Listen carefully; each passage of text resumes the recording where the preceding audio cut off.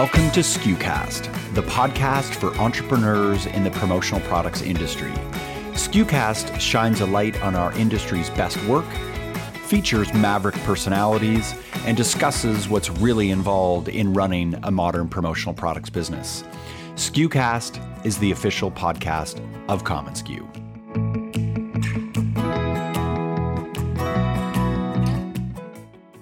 It didn't happen yesterday, it happened over a period of time. And the thing that has been, I think, the hardest as a business owner is, it's important to create an environment where your people thrive and they want to be able to bring services to their customer. And my job is to make it easy for my producers to take it to their customer. Hi friends, I'm Bobby Lehue, the Chief Content Officer at commonsku, and today's episode continues our release of all the talks given at SKUCon in Las Vegas. Today's SKUcast features Janie Gaunce, President and CEO of Grapevine Designs, one of the most successful creative agency distributorships in the business, located in the Kansas City area. Janie started Grapevine in 2000. Grapevine Designs was honored as Best Places to Work by the Kansas City Business Journal. They consistently rank as one of the top women-owned businesses in Kansas City, and they've earned 8 top industry awards from PPAI. Janie, a graduate of KU, is active in the community, most recently serving as marketing chair for the University of Kansas Hospital Advancement Board. She is co-founder of 100 Jobs for 100 Moms, a program that provides jobs that include mentors for women who have transitioned out of addiction. Within our industry, Janie was elected to the PPAI board in 2012, currently serves on the board of A Brand Company, named Volunteer of the Year and Membership Chair for PPAM, and is an active Promo Kitchen mentor. Janie led a discussion at SKUCon on building the agency model. As one of the earliest adopters of the agency model, throughout Janie's career, she learned many lessons and shared her evolution as an agency-minded business, including billing for time, how to price work, developing your creative team, compensation challenges, and just the practicalities of opening up a conversation with your customers to expand your service offering. Today's episode is courtesy of commonsku, the effortless business management platform that powers you to process more orders and grow your business. For more information or to start your free trial, visit commonsku.com. And now from SKUCon in Las Vegas, Janie Gaunce. We're going to talk about creating the agency approach. So my assumption is if you're here right now, you have some aspiration of doing something a little more than just purveying promotional products. If you don't, it's no big deal, because in my opinion, there are so many people in this space that sell so much in promotional products and make a ton of money, so good for them. And good for us when we sell promotional products. But the fact of the matter is, I aspired to have a little bit more in the world that I brought into my customers. I came from the radio business, as a matter of fact. So I grew up around agencies. I grew up with talking about cost per points, cost per thousands, gross impressions, all that stuff. So that did not deter me. What I think is interesting is that being in the radio business, we always thought of ourselves as a little bit second best to TV and to the glamorous print and all of that. But you know what? We really weren't. It's about how you use that medium. And the people that were really good in radio sales were the ones that could create this whole theater of the mind. And so I feel like we brought that feeling to Grapevine. And we have always had a banner for us called Aspire to Greatness. So I have my Greatness t-shirt on today. But that's why I talk about it's what you aspire to. That's all it's about. And so my thought is, if this inspires you, great. And if it doesn't, sorry. So I wanted to talk about what does it mean to think about having an agency focus for your company? When does it make sense? How would you start it? Who would be on your team? And why would you even do it? A lot of questions. So these are a few pictures from inside the walls of Grapevine. I spent a boatload of money on our facility. It looks beautiful. It looks like our brand. If you got something in the mail and you were a customer and you were intrigued enough to do business with us and you came to our environment, you would think, wow, this looks like what they sent me, because brands should do that. They should be the same. In fact, Renya, I think what she talked about lent very well into a little bit about what we're talking about. So the best money I ever spent was the money in our office so that when clients come, we have a customer experience and a tour that we do, and we tell a story about what we do for them. So these are just a few fun pictures of what our environment looks like. This is a huge write-on wipe-off board with big magnetic words that's super fun. We've won a lot of awards for our creative work, we're proud of. This is our wall of employees under the Aspire to Greatness. So we love that. We do all of our own photography, and we do some photography for our customers as well. This is an example of when we have really done a good job in the agency experience, meaning we created the brand strategy, we created the logo, we created the brand standards. We took all of that and we were able to then take it across substrates for this particular promotion for this brand. So, you know, it's not that the white C-handle mug is that cool of a deal or the journal book or anything. That's what the client ended up needing for this promotion. But the fact of the matter is this all was from our creative team.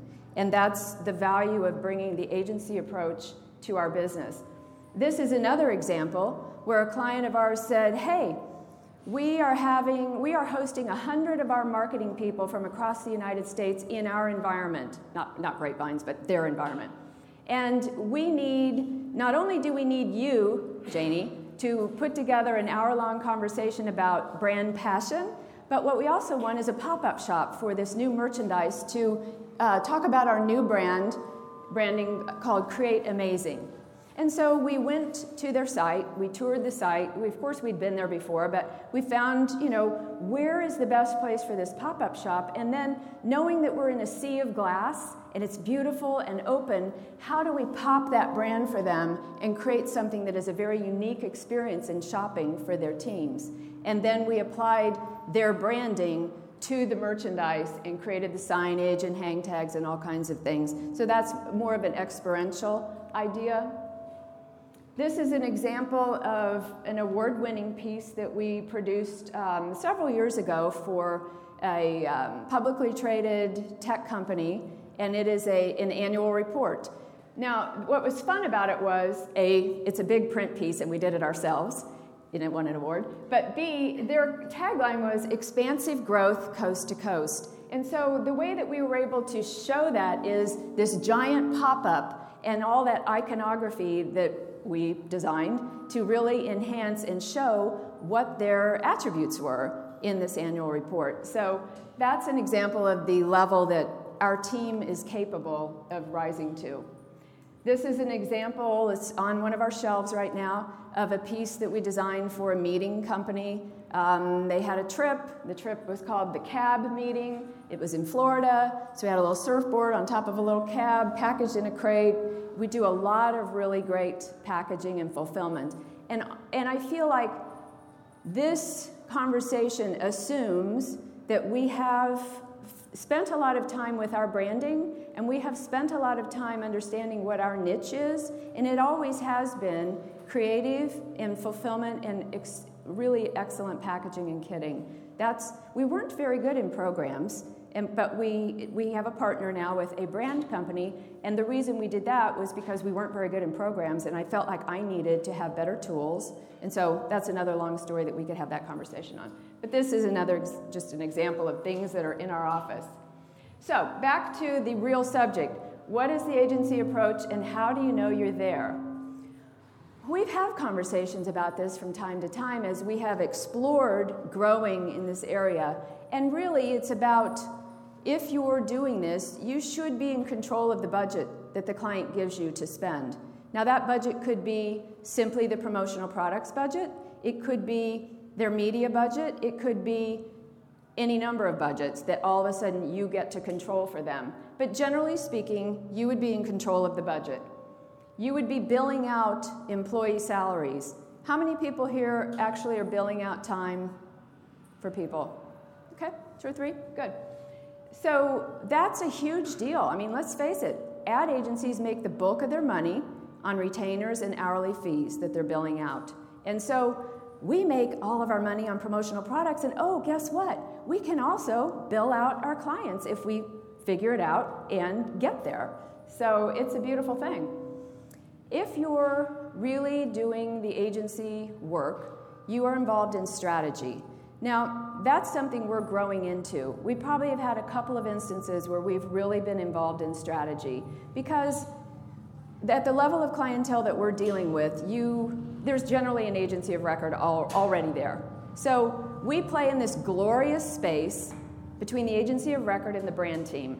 So we're not doing a lot of strategy, but we're starting to. And we're starting to because we have a client, and it's a very large client, that we're doing it. So it's a little bit of happenstance how we got there, but that's part of where we're headed. You also would be having an ROI focus on many things that you do. So if you're building a direct mail campaign, you are actually building in some sort of phone number way that they can do call tracking, or any number of ways that the client is then getting data, and then they are analyzing the data, and then they are making shifts and changes in the work that you're providing them in order to make it better the next time. So you really have more of an ROI focus when you're working in this world. And then these things ultimately get you a seat at the CMO table. Now, that doesn't mean that you can't sit at that same table with a wonderful package of promotional products. Because let's face it, the CEO down to whoever love what we do. And I find that to be almost funny most of the times. You walk in with your samples and you're talking to the person that's buying them, and she's a meeting planner, and then all of a sudden you have 6 of these head honcho people coming in and they have a huge opinion about it. And so, you can have that same seat at the same table. It just depends on what your focus is and what you want to talk about.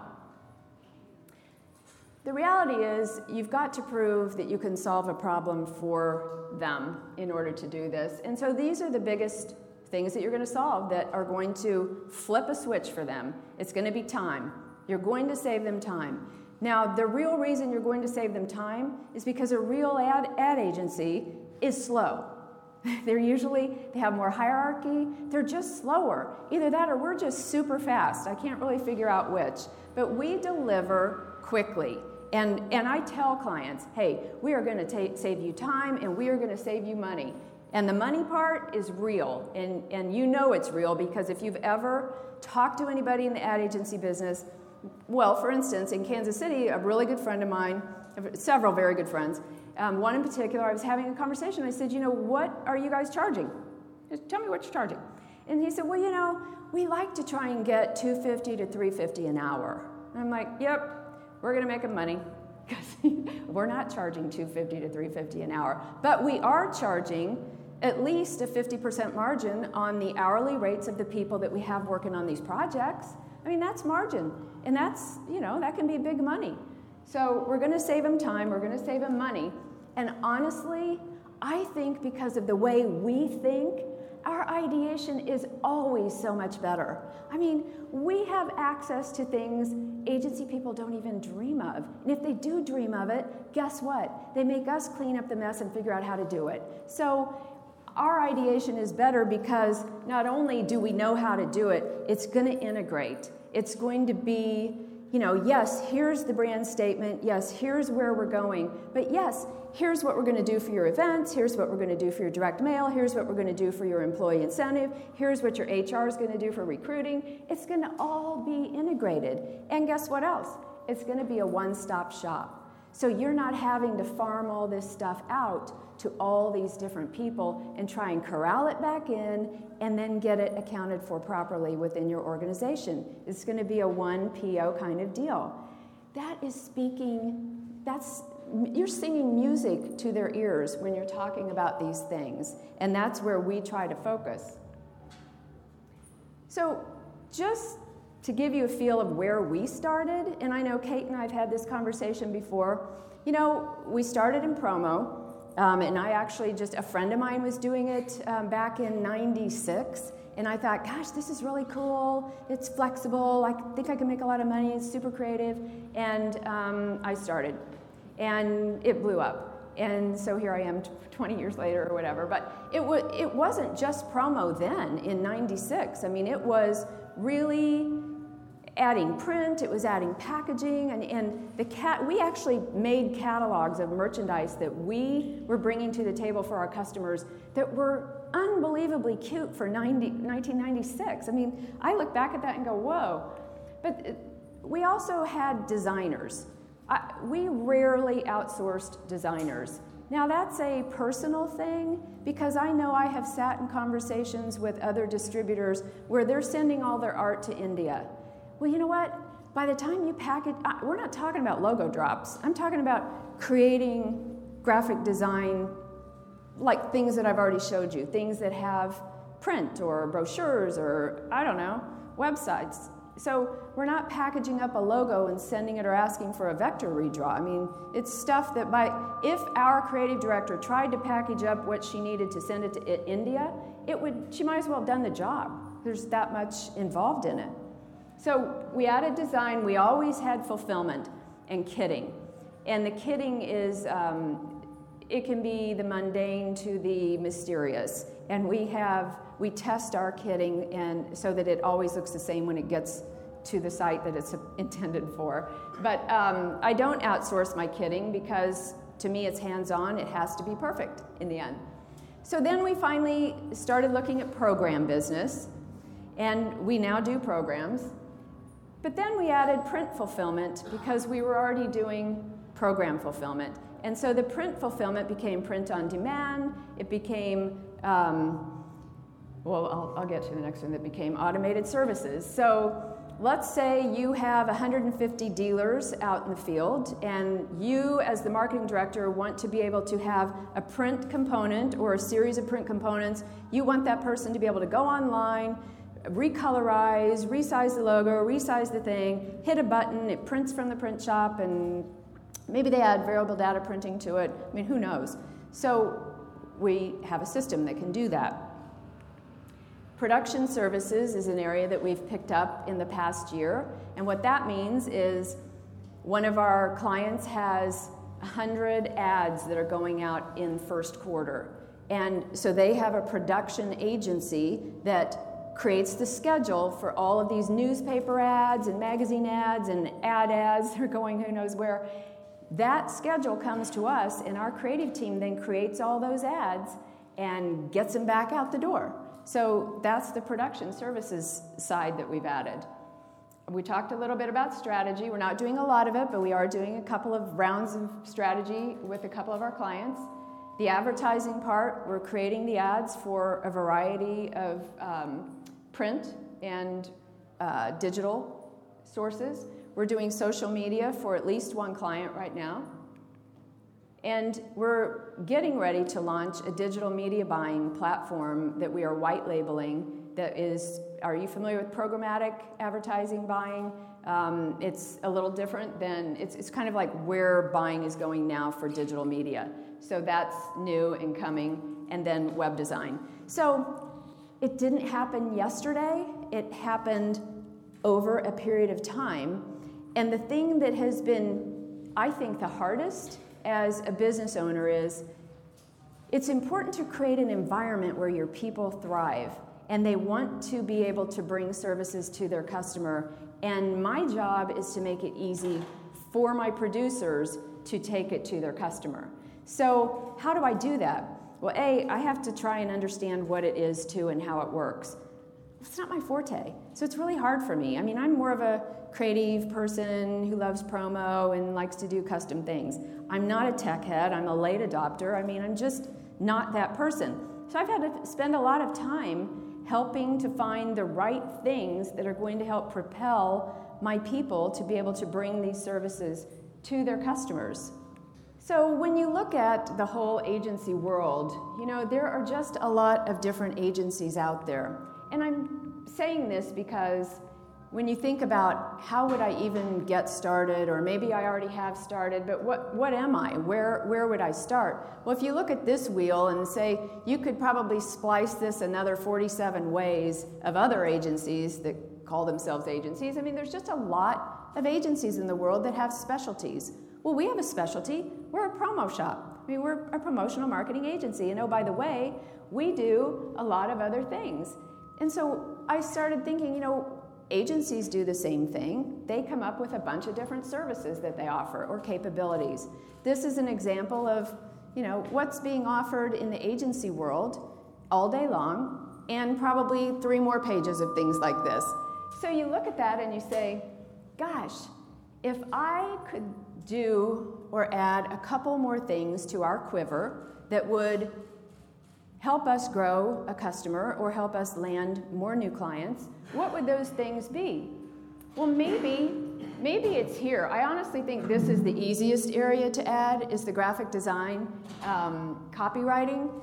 A, because I like to write, B, because graphic design is more fun. But maybe you're somebody who's really techie. Maybe you want to add something that's involved in the whole development of a website or digital or whatever. Pick a place and start is the name of the game. And because once you start doing it for one person, then you have a success story and you can take it to the next person and so forth and so on. But I didn't know what a persona development was until several years ago when we needed to figure out for a client, what is that? And so it's a very educational process. So is there an easy way to start? Yes, buy an agency. Are you really? Seriously? If I had to do it over again, I think I would go out and find a social media group or a group that's dedicated to doing digital media and buy them. I mean, that would be really easy. I mean, it's provided they, really have a great account list and all of that, because then you can merge. So the reality is what really makes you happy. So if you think about that list, or you think about anything that you could add into your world that brings you more in the agency services line, what makes you happiest? And I say that with all due respect, because just because you think you write good copy and that might be your entree, is it really what you want to do the rest of your life? Because you'll start doing a lot of copy. And so you have to be careful and really decide what you're going to do. And maybe you don't want to do anything, and that's cool too. So what are your best options, though, of additional services that make sense for your current clients? So evaluate your current clients and say, talk to them. Who's your agency of record? What services do they really provide? What are their strengths? What are their weaknesses? Where do you see yourself going? Are there things that your competition's doing that you're not getting done? But somewhere in the background of all of this is forming relationships with companies who do some of the things that we've just talked about. So for instance, the marketing automation services, we didn't have a we just found somebody. We got to know all of their services. So we now have a relationship and a contract between us that we can use when we need that service. The programmatic digital media buying. A friend of mine happens to work for the #1 company in the United States that does that. So I took her to lunch, picked her brain, brought her in several times, shared her capabilities with our staff. So part of what my job is when I talk about creating that environment is creating an environment where my people are learning so that they can really talk the same language with their customers as best they can, because unless you're immersed in it all day long, you're not going to know what they know, but it's important that you can talk that language with them. So you have to say, what are the best options for your current clients? And then the decision to, do you invest in the talent or white label? I bring that up because we recently hired a woman last summer who came from an agency in a vertical market that we are doing a ton of work in now. And so we spent a lot of money to bring her to us. But the value that she brings is she has a head full of research. She developed proprietary research. She knows exactly how the competition landscape plays. She is bringing us a wealth of knowledge. So we invested in that talent. Now, if we get to the point where we get to actually do this digital programmatic buying, we will be white labeling that until such point where we can actually do it ourselves. So there's a little bit of a method to our madness in terms of how we're either investing or white labeling. But think about it, we white label stuff all day long. If you're running a Bright Stores, you're white labeling, software to run your program. So I thought it would be kind of interesting to think about, who are Grapevine's producers? Just, like, I don't know, I always wonder, what kind of people work at your distributorship? But, so I have a guy who's been with us for a couple of years. He's a new business guru. He opened 33 new accounts last year. I don't know about you guys, and I still sell for Grapevine. That's a lot of new accounts. And he was the #1 in sales nationally for Groupon. So it comes to him, he just is that kind of a guy. So love that. We have a woman who I call the merchandiser extraordinaire. She totally loves and shoots up on merchandising.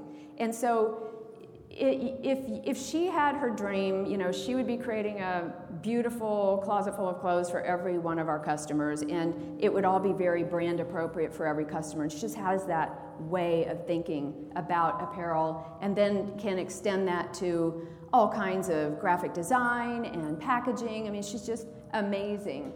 And then my strategist is the person that really is at a high level in terms of agency functioning, and she is all over many of the things that we've just spoken about. I have 2 people who are financial industry pros. They came from the banking industry, and they service that line of accounts for us, which is great, so they have that knowledge. A couple of what I call just lifetime salespeople. I would be the lifetime sales manager, because that's what I did. I call the OC detailer, a girl that we have on board who came from the production side of promo products, which if you lived through the production side, you know that you have to be OCD to make sure that everything gets handled correctly. And then we have someone I call the storyteller, because she just does such an awesome job of taking a customer's story and weaving it into everything that she brings to the table for them. So some other questions that I think are, we kind of talked about. Have you ever considered merging your business into, another agency? I mean, think about it. They need our products. They have a client list. You could definitely help their clients. I mean, it could be a match made in heaven. So I said that laughingly earlier, but honestly, it's a great way to merge together, whether it's a real merger or it's just a partnership. And then how do you sell your services inside and outside? And I think that's important to distinguish, because we have a capabilities deck that takes a customer through what we do. And it's not just promotional products. It's strategy, it's production, it's design, it's fulfillment and kitting, I can't remember what the other 2 are. We're getting ready to turn that more into a solutions deck as opposed to a capabilities deck, just because I think the market's going that way. But the most important thing there in that sentence is the inside. How do you sell going down the agency model inside if you're working for someone else, or you're working for a larger company that may or may not believe in the direction that you want to go? Because there are things that are involved, like accounting, or the way you're compensated may come into play. There are a lot of things that I have uncovered going down some of these different directions, not the least of which is cost for investment of talent or investment in some tool that we now have decided we need. So those are things that you're going to have to sell inside.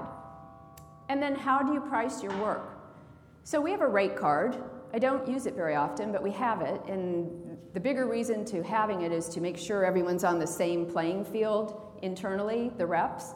But we have a creative team of 6 right now, headed up by our creative director, and so she knows what she's pricing for spec work, for production work, for display work. So she has all of her pricing, but then we have copywriting pricing, or IT's time, we have pricing for that. So there's probably, 7 or 8 things on our rate card that we can use if we need to. So, but then if you go and hire an expensive employee, clearly her time isn't going to be on that rate card, so you have to make sure you're adequately charging for that time as well. This is something that we actually started doing a long time ago, and that's tracking the time that we spend, because you have to ultimately bill it. And We created a wonderful program out of FileMaker years ago, and actually we used to run our whole company on FileMaker. We used to have to export it into Great Plains for accounting purposes, but the bottom line was we created a digital asset storage platform where we can store all of the work we do by customer, whether it's we store their logos, we store their brand standards, we store their any art we've produced for them, anything that we have on file is produced, and it's well over 1 terabyte of art storage and digital storage for our customers now. I would highly recommend that you do that. We also photograph anything that we do that is more than a white C-handle mug or a bag. If we've touched it, decorated it, added print material, done anything to it, we're photographing it, and we're putting that in the client's archive as well. And the reason we do that is because at the end of the year, we give our clients a digital archive of the work we've done for them. So they have that file, and it's something that, nobody else is doing, and it looks really great. So we have a photography studio, and it's busy capturing all that work. So we learned early on to break our work down into 15-minute increments.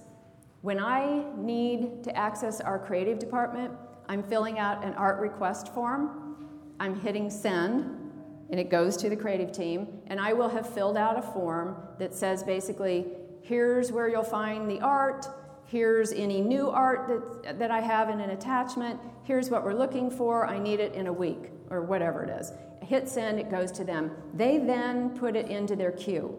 And they have a couple of ways that they are working between FileMaker and a Google thing that they use to manage the time of these 6 people. And you know what's interesting?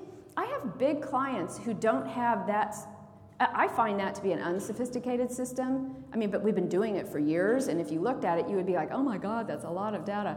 But I have JP Morgan Bank in New York City didn't have that a couple of years ago, and I was like, really? How do you keep track of the work that you're doing for your constituents inside? But anyway, this is a different system. What I was just telling you about was how we track internal time that our producers are using for their customers, okay? This is Function Fox, and it is a project management tool, piece of software that we now use to manage one of our customers in particular. In fact, several in this vertical.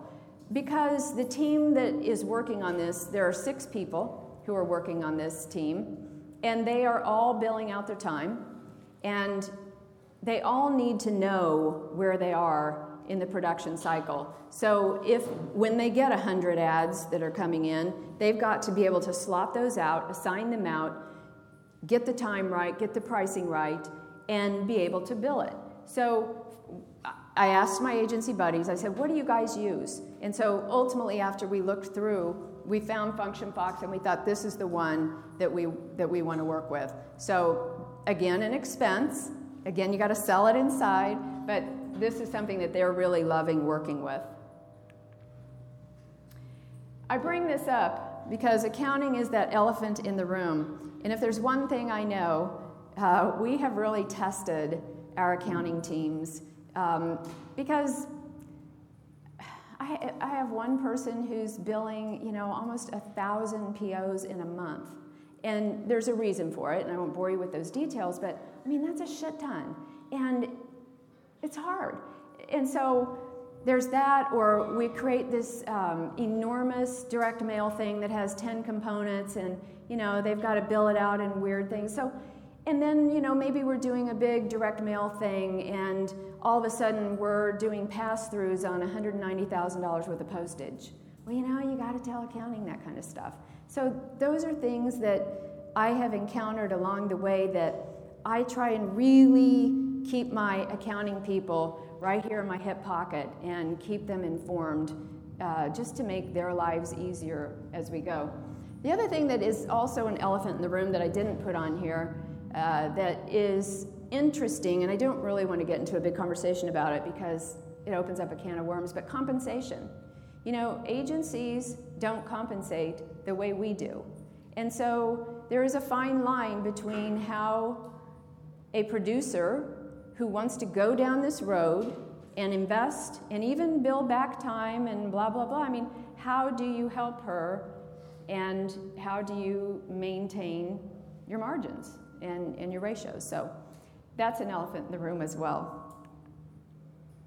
So finally, you just have to say, why would you do this? It sounds like a lot of extra work. The biggest reason is you're going to keep your clients longer.